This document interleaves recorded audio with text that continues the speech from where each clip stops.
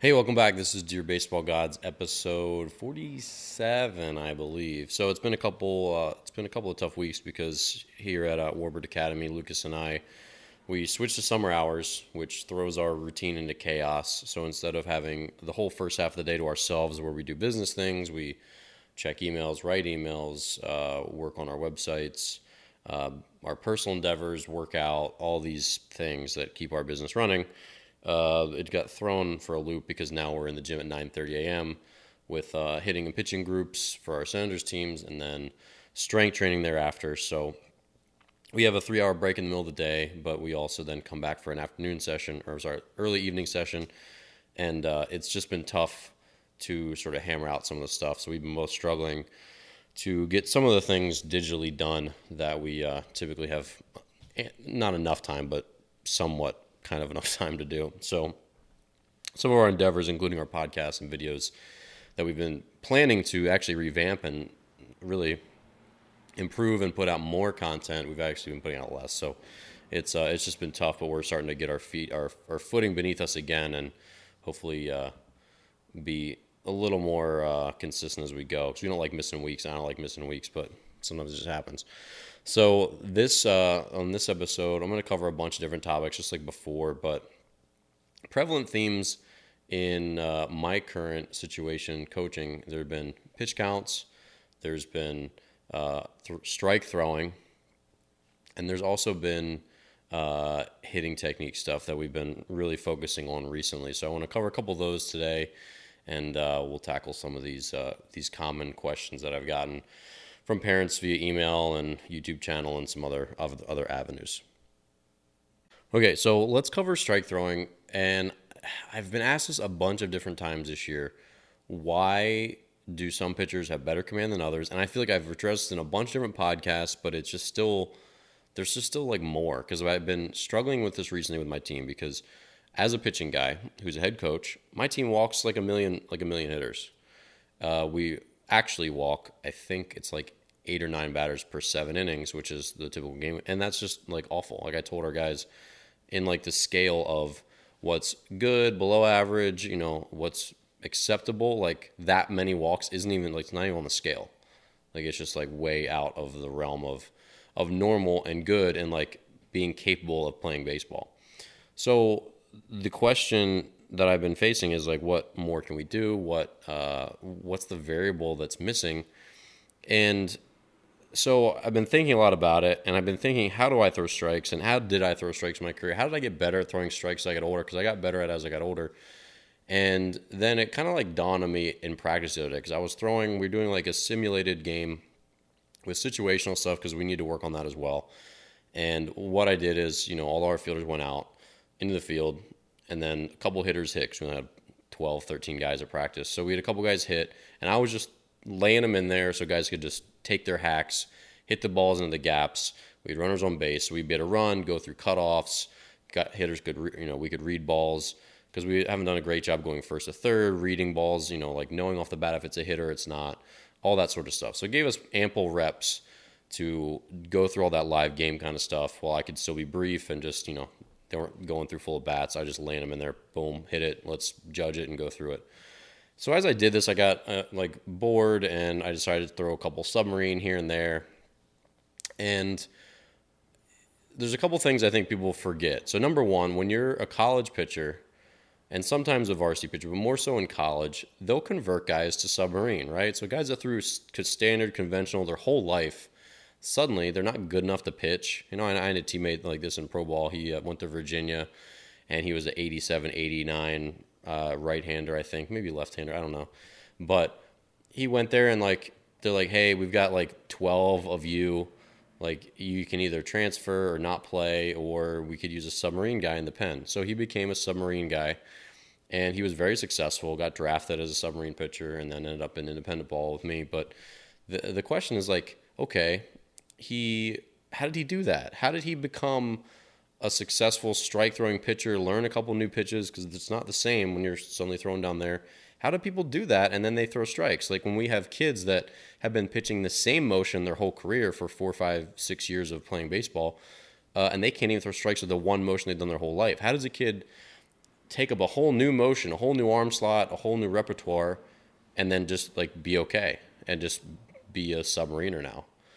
And so as I was chucking balls in there, I throw my first one and I got as low as I could possibly go. And obviously it's like come behind a right-handed hitter and I throw it low. And then I'm like, okay, I'm gonna throw this next one in the strike zone. And so I did.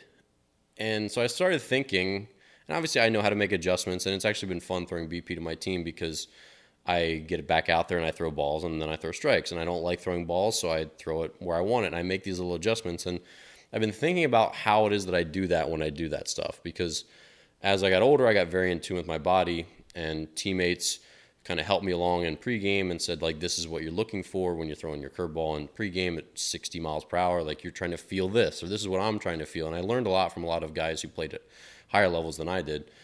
And you learn that basically whenever a pitch leaves your fingertips, whether it's a pitch or a throw, whether it's 45 miles per hour or 84 miles an hour or 96 miles per hour, when it leaves your hand, if it's a fastball, you just have like this feeling where you like catch it right, where mechanically everything's in tune, and it's almost like this snapshot kind of moment. So it releases and it's like click, and you then sort of assess, like, was that right? Was that like the way I wanted to release it? Was it perfect or was it not perfect? And any subtle difference where it's like, no, that wasn't the way I wanted it to go. It wasn't that like snapshot, that archetype, that perfect whatever. You like go, okay, well, where was it off? And then you adjust it. So imagine, like, I can't remember where you would do this, but it's kind of like a video game thing or something. But, like you have like two photos, or maybe it's like, you play like a game where you're like in a plane and you're like shooting people down, and there's like a crosshair. So if you like lock on the other guy, so your crosshair is moving, you try to like get it so they match up, and then they lock, and then boom, and then he's done, whatever. And so that's kind of how it is. Like, your perfect snapshot is like the crosshair, and then you make one that's off a little bit. So then you adjust it and you move it and you try to like get it so it's like they like match up again. That analogy probably wasn't great. And if you're listening to this on audio, none of that made sense because I kind of acted it out on video poorly, mind you. But basically every time it's off, you then figure out how much it's off and then where it's off and then how you make it not off in the way that it was off. And so as I was throwing submarine, I never pitched submarine. Like, I don't know how to do it. But I still knew, even before that first one, like I knew my arm was going to be low. I knew my arm was going to be way off to the side. So I knew I had to throw it a certain amount behind my body. And so I just guessed, right? Like you watch Major League infielders or just any good infielders in general, like they're constantly on the run. They're constantly throwing the ball behind the direction they're running. Like it's crazy how they do this. And major leaguers hit their target at first base like 99% of the time. Like they're on the run, they throw behind their body. They just like choose a certain amount to throw it behind them, and it makes it there. It's crazy. Like think about how they do that. And obviously it's repetition, but it's not just repetition. It's like them doing this really quick physics. And so as I was throwing submarine, the first one was down. Like it went up and it like has that top spin sort of, and it like tumbled down to the zone. And I'm like, okay, I need to like hold on to it a little bit longer, and I need to throw it like a hair farther behind my body, like farther toward the left-hander's batter's box. And so I did, and I like threw it down the middle. I'm like, cool. And I'm like, how did I do that? I'm like, and when do you learn to start doing that? And then I realized like that really is what's missing. So when you see kids go out there and they pitch, and I say kids as like a blanket statement for anyone who plays baseball who's like an amateur pretty much. When you go out there and you walk a bunch of guys, or you just like don't consistently hit spots, I think what's happening is you go out there and you throw a pitch, and then you get the ball back, and then you throw the next pitch, and then you get the ball back, and then you throw the next pitch. And that sort of like honing where you're like, I have that snapshot goes off, and then this was off, so I was up and my arm was here, and I like have this sense, this like visual but also kinesthetic sense of where my body went wrong. And then on the next pitch, I have this sense of how I would fix it, and this sort of like subtle feeling that sort of flows through you that that's how I'm going to fix it. And it's really hard to internalize, and it's really hard to explain. But every time I throw a pitch, whether it's BP to my team or live BP to my team or submarine to my team, and even now that I'm retired, I'm still playing this game where every pitch, when it doesn't go where I want it to go, that snapshot of that bad pitch gets then, okay, I have to like get my front shoulder up a little more. I have to hold on to the ball a little more. I have to like release it a little bit higher. And as you get tired, that game gets even harder to play because your body doesn't want to do what you then ask it to do. So it's not like it's just like, okay, I missed down, I got to like keep my chest up, I got to like get it up a little more. Your body doesn't cooperate as much. So then you're trying to figure out how much you have to then be off, like you have to or how much you have to overcompensate to deal with the fatigue, because you know that, okay, the ball is going up, up, up. I'm going to try to get it down by doing this, feeling that, and like that it goes through my body, my head. But I know that since I'm tired, it's not going to be as much. So I have to compensate a little bit more than I normally would to try to get it down the zone. And it's this constant battle with, and this constant state of feedback, and this constant like snapshot, and then comparing the good snapshot with the bad snapshot, and then this feeling that like washes over you of like how I then do that next. That's like what pitching is. That's like what throwing strikes is. And it can't really be taught. It comes from like a really deep focus and this like kinesthetic understanding. And the word kinesthetic is stupid, but it's just meaning like having control of your body. I hate using big words like that because they're just annoying. But good athletes have this. They have this internalization. They are good kinesthetic learners. They learn by using their body. And one of the signs when I'm working with a young pitcher, young softball player, whoever, when I say, hey, your arm was here, or that one came out like this, or you need to do a little more of this, a common thing that I see with the really good ones, the kids who are really good at making adjustments, who are good athletes, when I tell them to do something, before they make their next throw, I see them like go through it. Before they don't just get the ball back, they don't just go walk back and put their hands together and make ready to make the next throw. As they're walking back and before they come set, they're thinking. And then I see them, they act out a little bit. They go, if they're a hitter, they like go, okay, it was this. If you're a parent, if you're a coach, watch closely for this. When they take a bad swing, when they start to make these little adjustments, that's them doing what I'm trying to describe and maybe doing a poor job of it.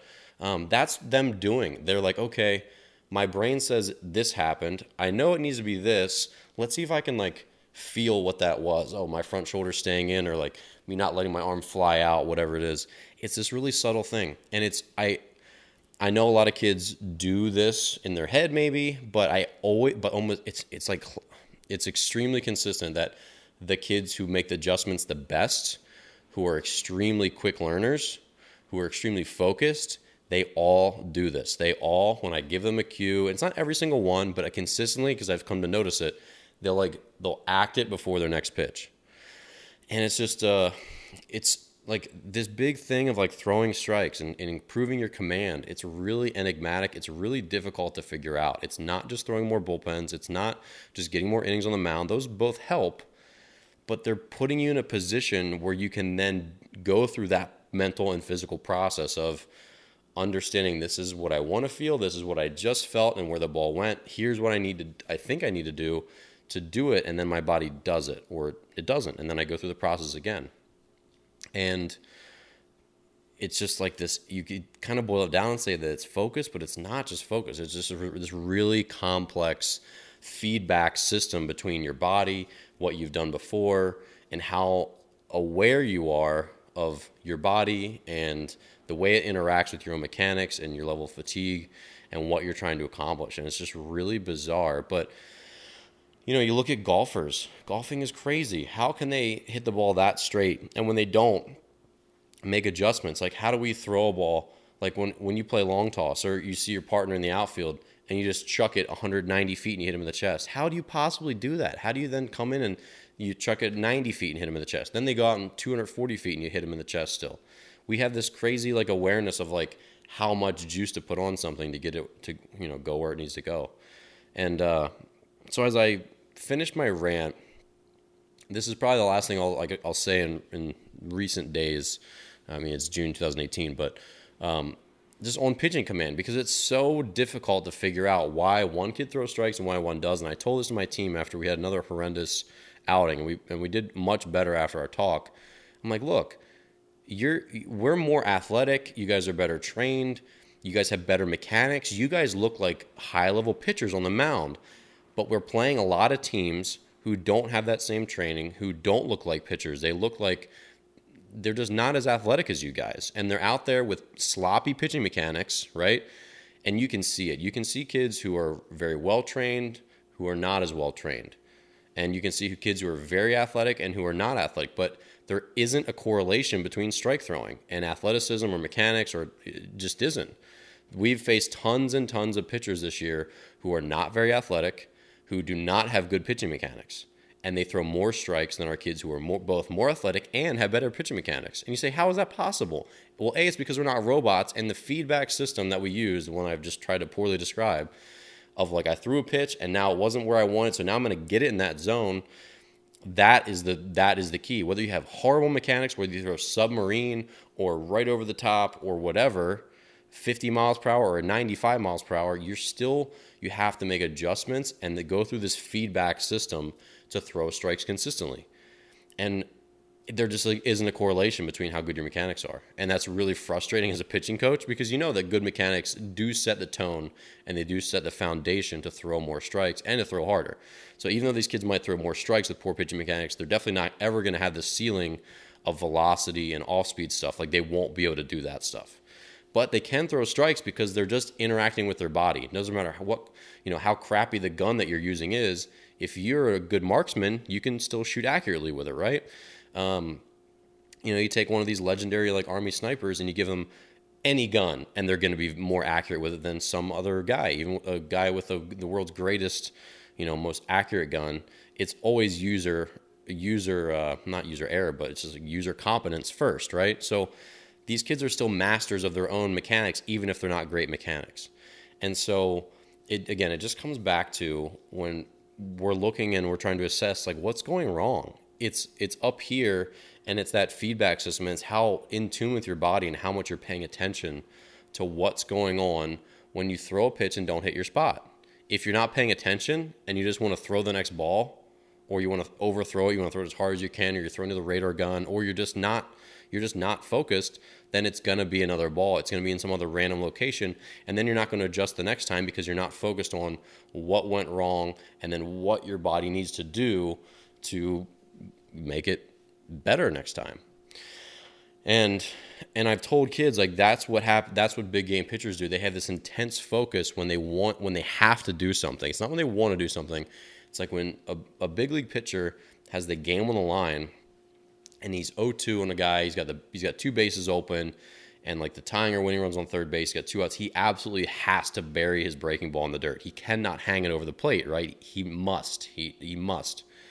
How does he make sure that outcome happens?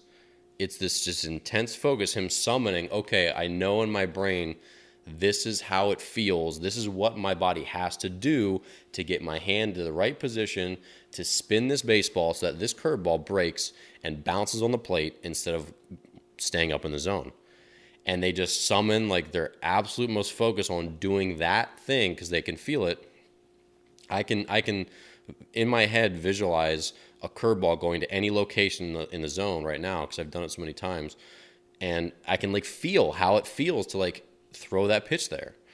And you like summon that, and then you just focus so hard on it, like that must happen. Like I'm gonna do it, and it's almost like there's a mold. So it's like right here. That's what that snapshot I was talking about. Like there's this mold, and I have to get my body into that mold. And if I get into that mold, it'll go. Just like there was that show where they had like a cutout of a person. It was like, say it'd be like a starfish, or it'd be like this, or it'd be like that. And there was like wall was coming towards this person on this game show. And they had to like get in this position so the wall would like pass through. They would go through the cutout. And if they didn't get it quite right, the wall would hit them, obviously, and it would like shove them into the water and they lose. And that's kind of what it's like. It's like, I know that my body's going to be here. Like I know it is. So I have to get it into that mold to make this pitch happen the way I need it to happen. So I think I'm out. I think I'm out. I think as thoroughly as I could possibly explain it. And I think that's what throwing strikes is. I think that's what command is, because again, if you look in the big leagues, like Clayton Kershaw has some like the best command. This recent first round draft pick, Casey Mize out of Auburn, had like a 14-1 strikeout to walk ratio. Like that's incredible, right? And you say like, you look at him, it's not mechanics. There's a million other guys that have the same, like no different. It's up here. It's that feedback. It's they like know, and they can fit their body into that snapshot, that mold, whatever it is, and get it done. And when they don't, they're incredibly focused on fitting into that mold, that snapshot on the next pitch. So I think that's all I could possibly say on command. All right, so what I want to talk about now is pitch counts, because it still just gets butchered over and over and over if you go out and watch youth baseball games at a local tournament or whatever. And despite there being lots of resources out there, despite I kind of felt like, oh, this is kind of like old news, kind of like a no-brainer, like it's not that hard to figure out. Apparently it is. So for parents or coaches who don't know, here's a bunch of things that are challenging about pitch counts, and then I'm going to go over things that are unacceptable, and then what I think best practices are. So the biggest thing with youth baseball, which is kind of up until I'd say 17U, because I don't know if I'm going to loosely define youth baseball right now, I'd say it's the period where kids are going to play multiple positions in addition to pitching. So at like 16, 17U, like there's some 15U kids obviously who become pitchers only because maybe they have a great arm and they're really good on the mound, but they're just brutal and unathletic everywhere else. But most of the time that divide is like 16U or 17U, where it's clear that some kids are going to go play college baseball as a shortstop, as a catcher, as an outfielder. Others are going to be as a pitcher, and their ceiling is as a pitcher, so they don't really play the field as much because, you know, if you're going to play right field, but you're going to pitch in college, and another kid's going to play right field in college or outfield in college, like you give the playing time to the kid, the outfielder, right, in the outfield. So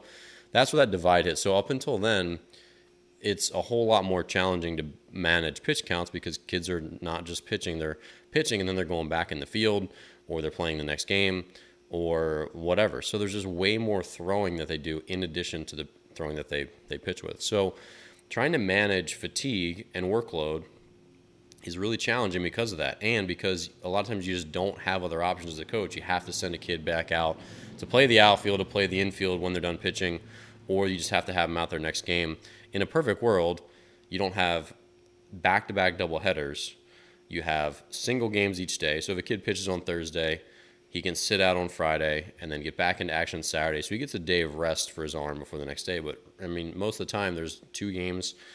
You know, in any given tournament, you usually get 1 game or 1 day of 1 game and then another day with a doubleheader, or you get 2 doubleheader days. It's just rare that you have single games on successive days, just because of the format and all that. It's just tough for them to do that. So, you know, it's a situation where you have to live with a certain amount of fatigue, and you know that because they're always playing shortstop or they're playing outfield constantly, they probably need to have a reduced pitch count, probably a little more than you'd otherwise think. So the pitch counts that apply to high school and college and pro pitchers don't really apply when you're playing another position as well, because, you know, you don't see Max Scherzer or Clayton Kershaw throwing 100 pitches in a start and then playing shortstop for the next 3 days. Their arm would be wrecked. They would be throwing much slower. Their off-speed stuff would be much worse. And their command would be much worse, because fatigue is the enemy for both injuries and it's the enemy for performance. So when you're fatigued, check out my other podcast, YouTube episode, where I talk about fatigue and what it does to you. But basically, it destroys your command because you don't have the dexterity, the fine motor skills that you used to. And it also just, it makes your fastball slower. It reduces your spin rate. It reduces the bite of your off-speed stuff. And you just generally lose feel for the baseball. So as your shoulder and your forearms especially fatigue out, you just lose, again, that high, fine dexterity, which helps you make adjustments and throw the ball where you want it to go. So being fresh is important. So now when you have a kid that played shortstop 2 games in a row, then maybe he sat a game and now he's pitching, he's still got a ton of accumulated fatigue. And our team has worn Motus sensors for this season, and you'd be shocked at how many throws you'll make on a doubleheader day. You basically make about 100 to 140 throws per game. So when we have doubleheaders, kids are going home with 280 throws logged into their Motus sensor. And they're not all hard throws, mind you. Like, they're lots and lots of soft throws and throws across the diamond, throws from shortstop to second base, like just all variations of throwing, but they're still throwing nonetheless, and it's still accumulating fatigue. And so these kids are going out to the mound not fresh, or whatever you call fresh for a major league pitcher. They're going out there like their energy meter depleted to like 60% probably, because they've played a couple games and they've made 300 throws or 400 throws in the last 2 days. So to say that then a kid should still throw the same 100 pitches that a varsity starter or a college pitcher or a pro pitcher would throw when he's fresh is, I think, a little bit misguided. Now, I'm not saying that, the MLB Pitch Smart rules that you should go way below that, but I'm just saying in general, erring on the side of caution is an intelligent thing to do because of how much kids are throwing when they're playing a second position. So, you get a day rest. So in general, here's an example.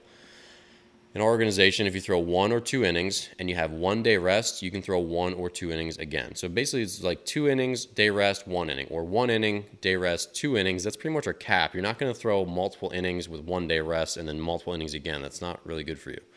So, but doing that's like a pro baseball kind of rule. In general, you don't throw an inning and then a day off, then 3 innings, and then a day off, then another couple innings. You kind of get a day off per inning, or you go back-to-back days and then you get a day off, or sometimes you go 3 days in a row and then you get a day off or 2 days off or something, because over time it starts to catch up with you. So when I threw lots where I threw like 4 out of 6 days, like 4 innings in 6 days, or 5 innings out of 7 days, or 5 innings out of 8 days, it just catches up by the end. And that's on 2 different occasions. I went like 6 out of 8. And then I started having like a barky elbow or a shoulder thing, and that like stuck with me. So those little injuries often crop up after those really high workload days. And that was as a reliever, obviously, but it still applies to starters. So we have to be a little more cautious than we, I think, otherwise should, or compared to like a guy who's just I'm not doing anything between. I'm just doing my work. I play catch in pregame or whatever, but I'm not competitively throwing in a game. So we need to be more cautious, but what actually ends up happening is we're way less cautious with youth baseball. And most coaches don't have a clue, or if they do have a clue, they don't care, which is even worse, because they just don't care for the long-term health of these kids, or they're asking for these kids' input into how their arm feels. And I don't give a shit about how a kid's arm feels.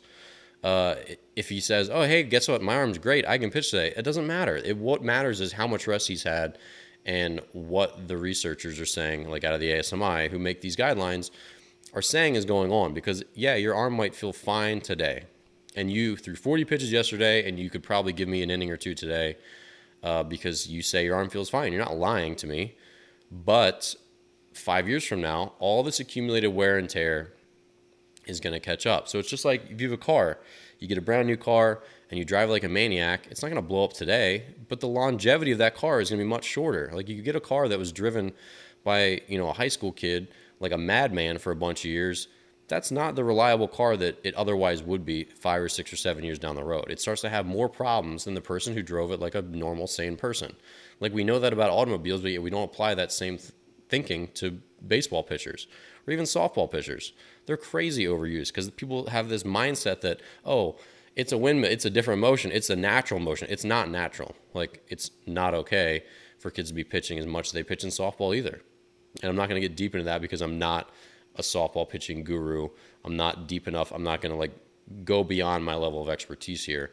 But I know for a fact that what they're doing is not correct. So regardless, we need to have more caution with youth pitchers.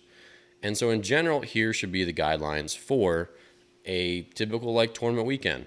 If your starting pitcher starts and goes more than 3 innings, he's done for the weekend. You don't pitch him again. That's just how it is. If your starter goes 2 innings and you're just shelling this team, pull him, give him 2 days rest. So if it's like Thursday, you can maybe throw him again Friday, Sunday, or if it's Friday, pull him, maybe get an inning or 2 at him on Sunday, but you don't start him again after going 2 innings and then going all the way back out on Sunday. So if they go 2 innings, you can yank them out of there, and maybe with a day rest, or hopefully 2 days rest, you get another inning or 2 out of them.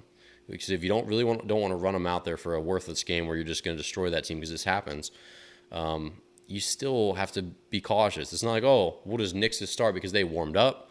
They had a long warm up. They still throw in between innings, getting your pre-inning warm-ups, your 6 to 8 pitches. And then you throw 2 innings and you stand up and you sit down. You stand up and you sit down. There's a bigger toll than just the number of pitches. It's how many times you get up and down. So you might throw 70 pitches in a game over 7 innings.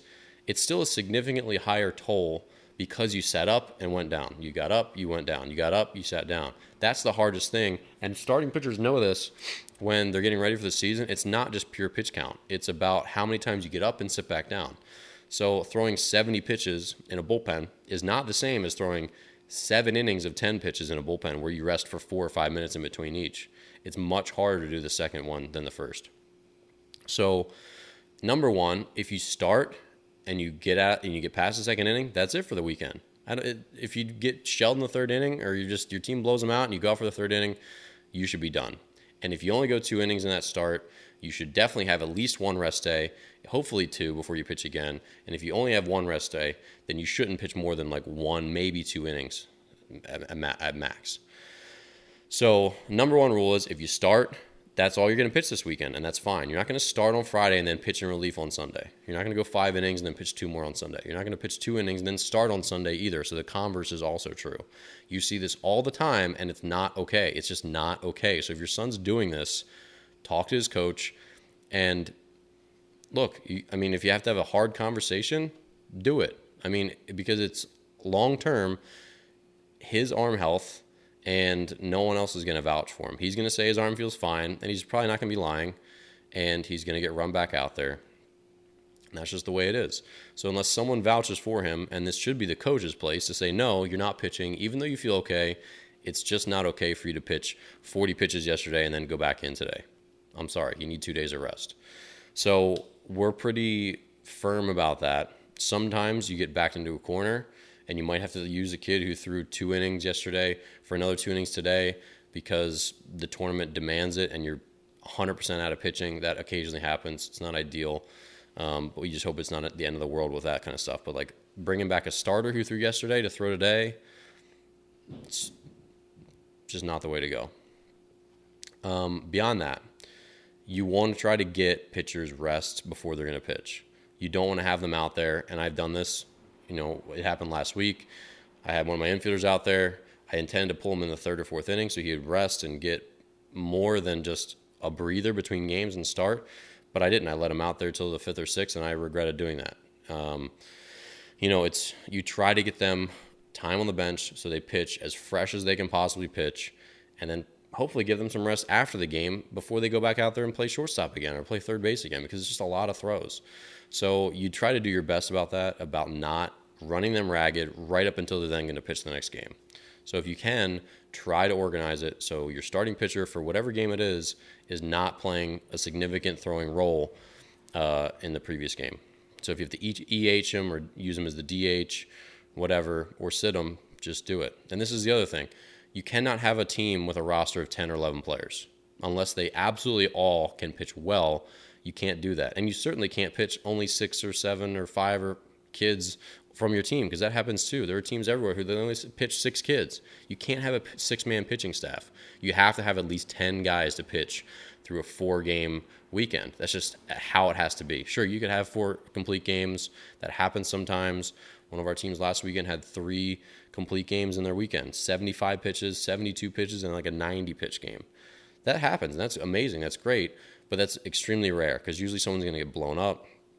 You're going to blow another team up, and you're going to have a starter go 5 good innings. First reliever comes in, can't get the job done. You got to burn another reliever.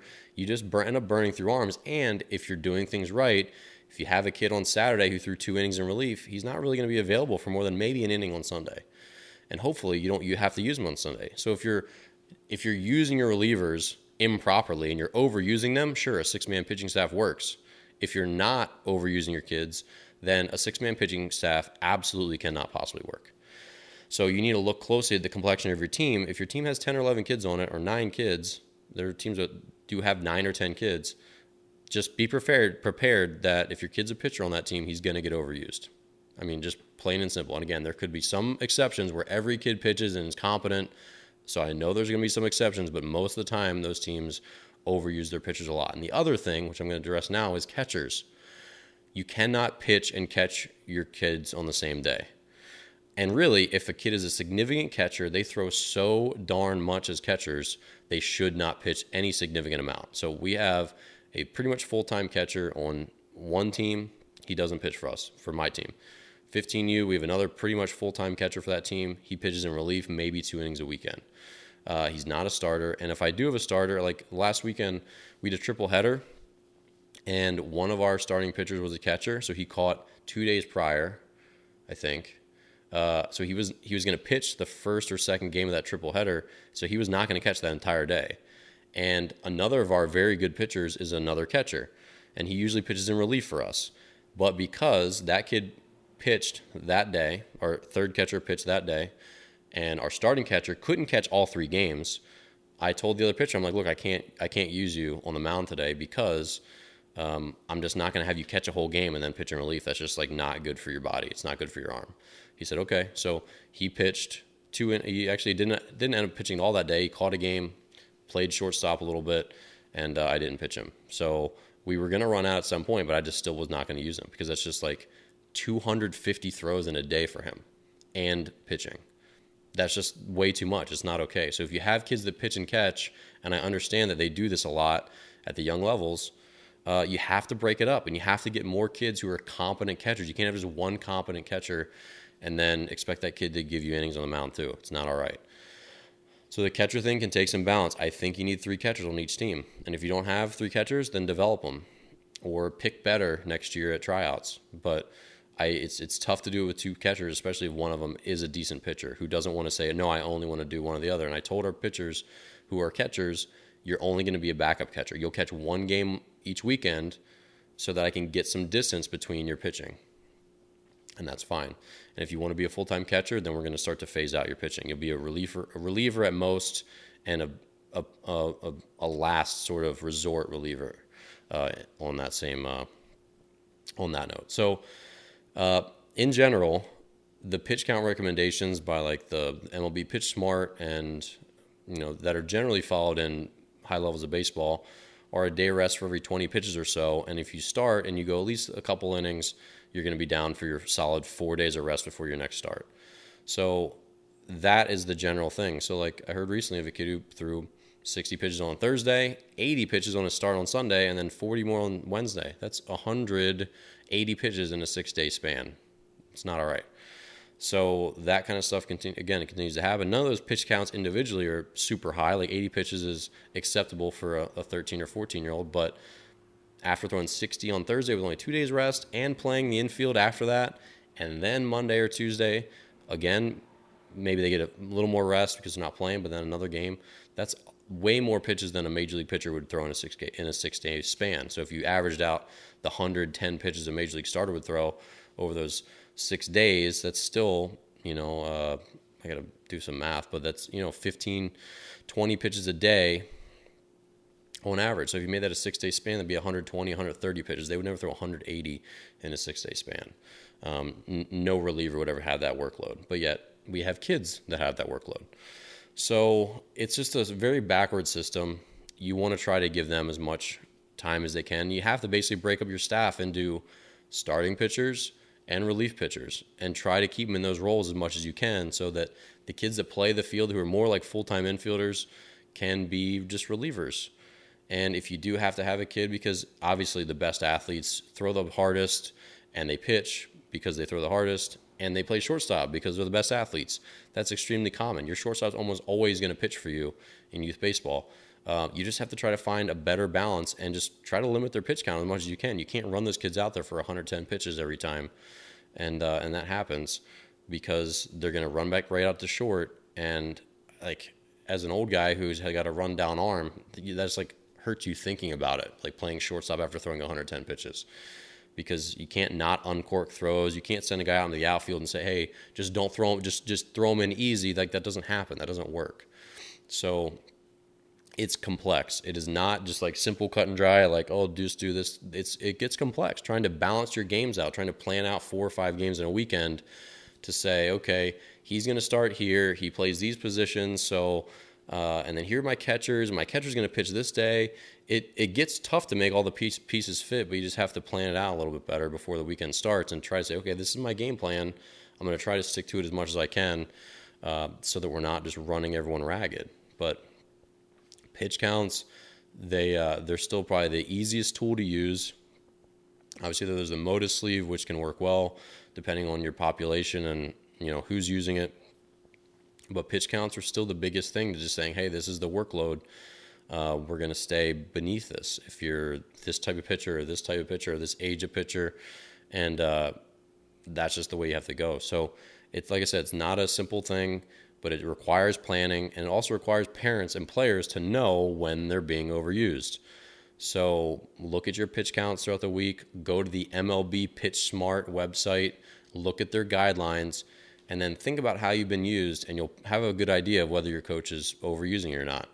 And if he is, there needs to be a conversation had, because there are probably thousands and thousands of coaches out there who are doing this right now. We see them every week at other tournaments. Oh, that same kid's pitching again against us. Cool. He started on Thursday. He's starting against us on Sunday. Cool, guys. That happens consistently. Happened last year. A kid started a game on Thursday, started against us on Sunday. Through 6 innings both days. That's not all right. I mean, that kid was good. He beat us on Sunday. He's not going to beat anyone in 5 years because his arm's going to be destroyed. So it's a tough thing. Hopefully this has given you some of the sense that you need and some of the general rules. And I'm going to put these in a blog post as well. So those will kind of be like a companion piece in there. But it's not simple, but we need to do better to try to figure all this stuff out. Pitch counts, they're still the number one tool for youth baseball coaches. All right, well, that's it for this episode of Dear Baseball Gods. Obviously, I lied about hitting stuff. I ran a little bit long on the two pitching segments that I really wanted to cover, so we'll cover hitting stuff at another time. But just want to remind you, subscribe to my YouTube channel. Find me on Snapchat, Coach Dan Blewett, Instagram, Facebook, all that good stuff. And then obviously all my online pitching courses are now live. So Pitching Isn't Complicated, the course, and Ace of the Staff. So if you haven't checked those out, they're a big collection of all my best drills, tutorials, all this stuff put in a step-by-step where it's going to teach you how to analyze, correct your mechanics in Pitching Isn't Complicated, so you can throw harder, throw more strikes. And then obviously in Ace of the Staff, it's the big mental game package where it's going to teach you how to pitch the situation, how to improve your command, how to improve your routine, how to pitch out of jams, all this sort of stuff. All like the really high-level things that I learned throughout my pro career. So if you're out there and you're struggling and you need a solution, I think those are really great. I'm excited. I'm proud to have those out there on the web. So, all right, we'll catch you here next week on Dear Baseball Gods.